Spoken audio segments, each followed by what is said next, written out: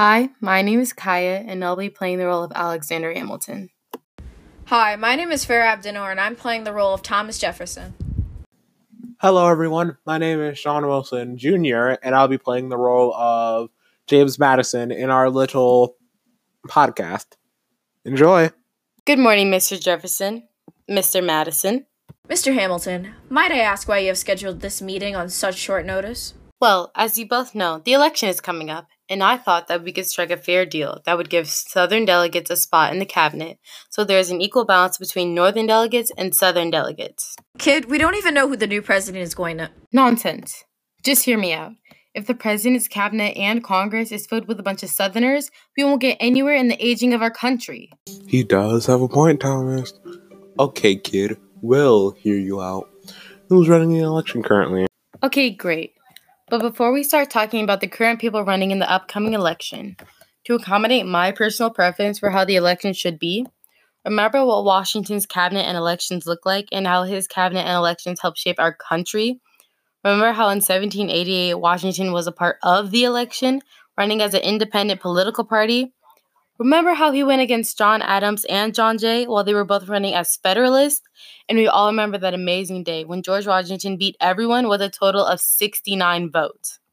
While also in his 1792 election, he ran against John Adams again and still won with a total of 132 votes. But for his first term, he had Thomas Jefferson as his state representative and me as his treasury, and my dear friend Henry Knox with the position of war leader. And last but not least, Edmund Jenkins Randolph as Washington's Attorney General. While in 1792, he had Thomas Jefferson, Timothy Pickering, and Edmund Jenkins Randolph as his state representative, while I was his treasury along with Oliver Wolcott Jr., while Henry Knox, Timothy Pickering again, and James McHenry were his war representatives. And for his Attorney General, he had Edmund Jenkins Randolph, William Bradford, and Charles Lee. What will older elections do to help your little problem?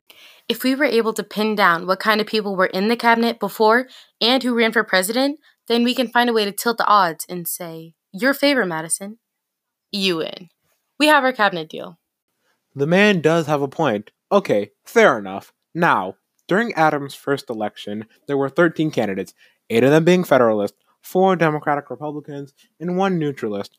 Adams had 71 electoral votes, Jefferson had 68 votes, Thomas Pinckney 59, Aaron Burr with 30, Samuel Adams with 15 votes, Oliver Ellsworth had 11 votes, Clinton with 7 electoral votes, John Jay had 5 votes, James Erdahl with 3, George Washington, John Henry, and Samuel Johnston all had 2 votes, and finally, Charles C. Pinckney had a measly 1.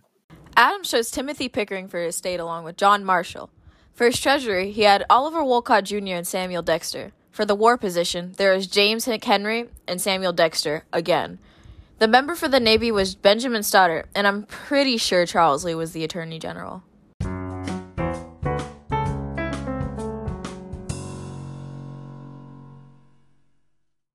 Quite an interesting time 1796 was. Jefferson's third attempt at presidential success, I believe. Oh, be quiet, Dolly. Now remember 1800, where I won the election with 73 electoral votes? I also ran against Aaron Burr and John Adams. But don't forget about 1804, where I won with 162 electoral votes. But remember how I chose you, Madison, as my state? With Samuel Dexter and Albert Galliffin in the Treasury position, and Henry Dearborn for war, I also had Benjamin Stoddert and Robert Smith for the Navy position, with my old pal Levi Lincoln as Attorney General. Don't forget, Madison, I did choose you as my state for the second term with similar people I had last time. The only difference was that I chose John Breckinridge and Caesar Rodney for Attorney General, and Samuel Dexter wasn't in the position for Treasury, and Benjamin Stoddert wasn't in the position for Navy. Just be thankful I chose you as my state for both terms, Madison.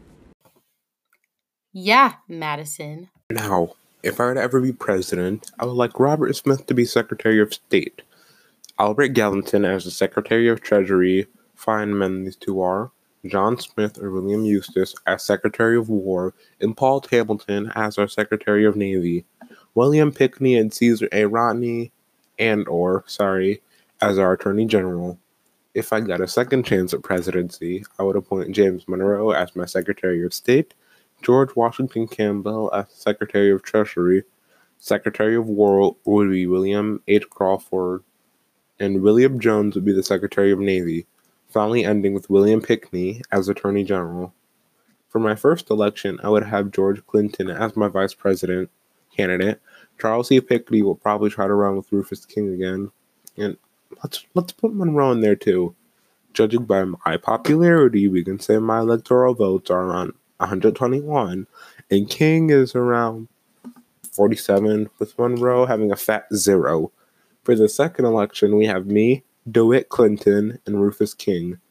I have 120 electoral votes. Clinton has 89, and Rufus has none. What do you guys think of that? Your cabinet isn't important. You aren't even a president. What is the point of that? Ayayada, will both of you fools stop, like, any time now? Anyways, heard of that hotshot James Monroe? Apparently he's picked out who he's running against and his future cabinet. He thinks he's going to have Daniel D. Tompkins as his vice president.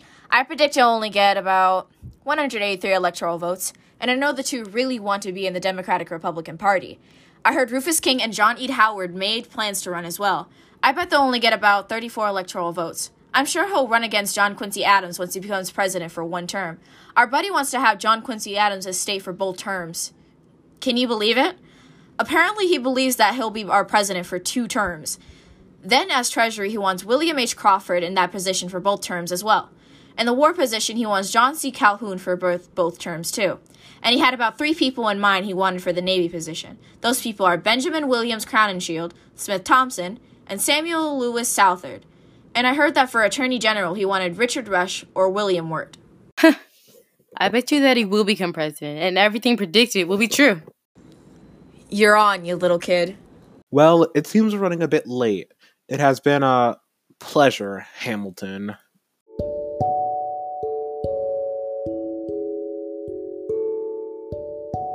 Done. You too. Bye.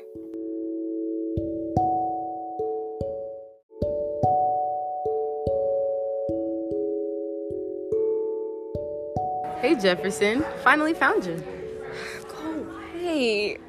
Remember that bet we made all those years ago? God, no. Later in the afterlife.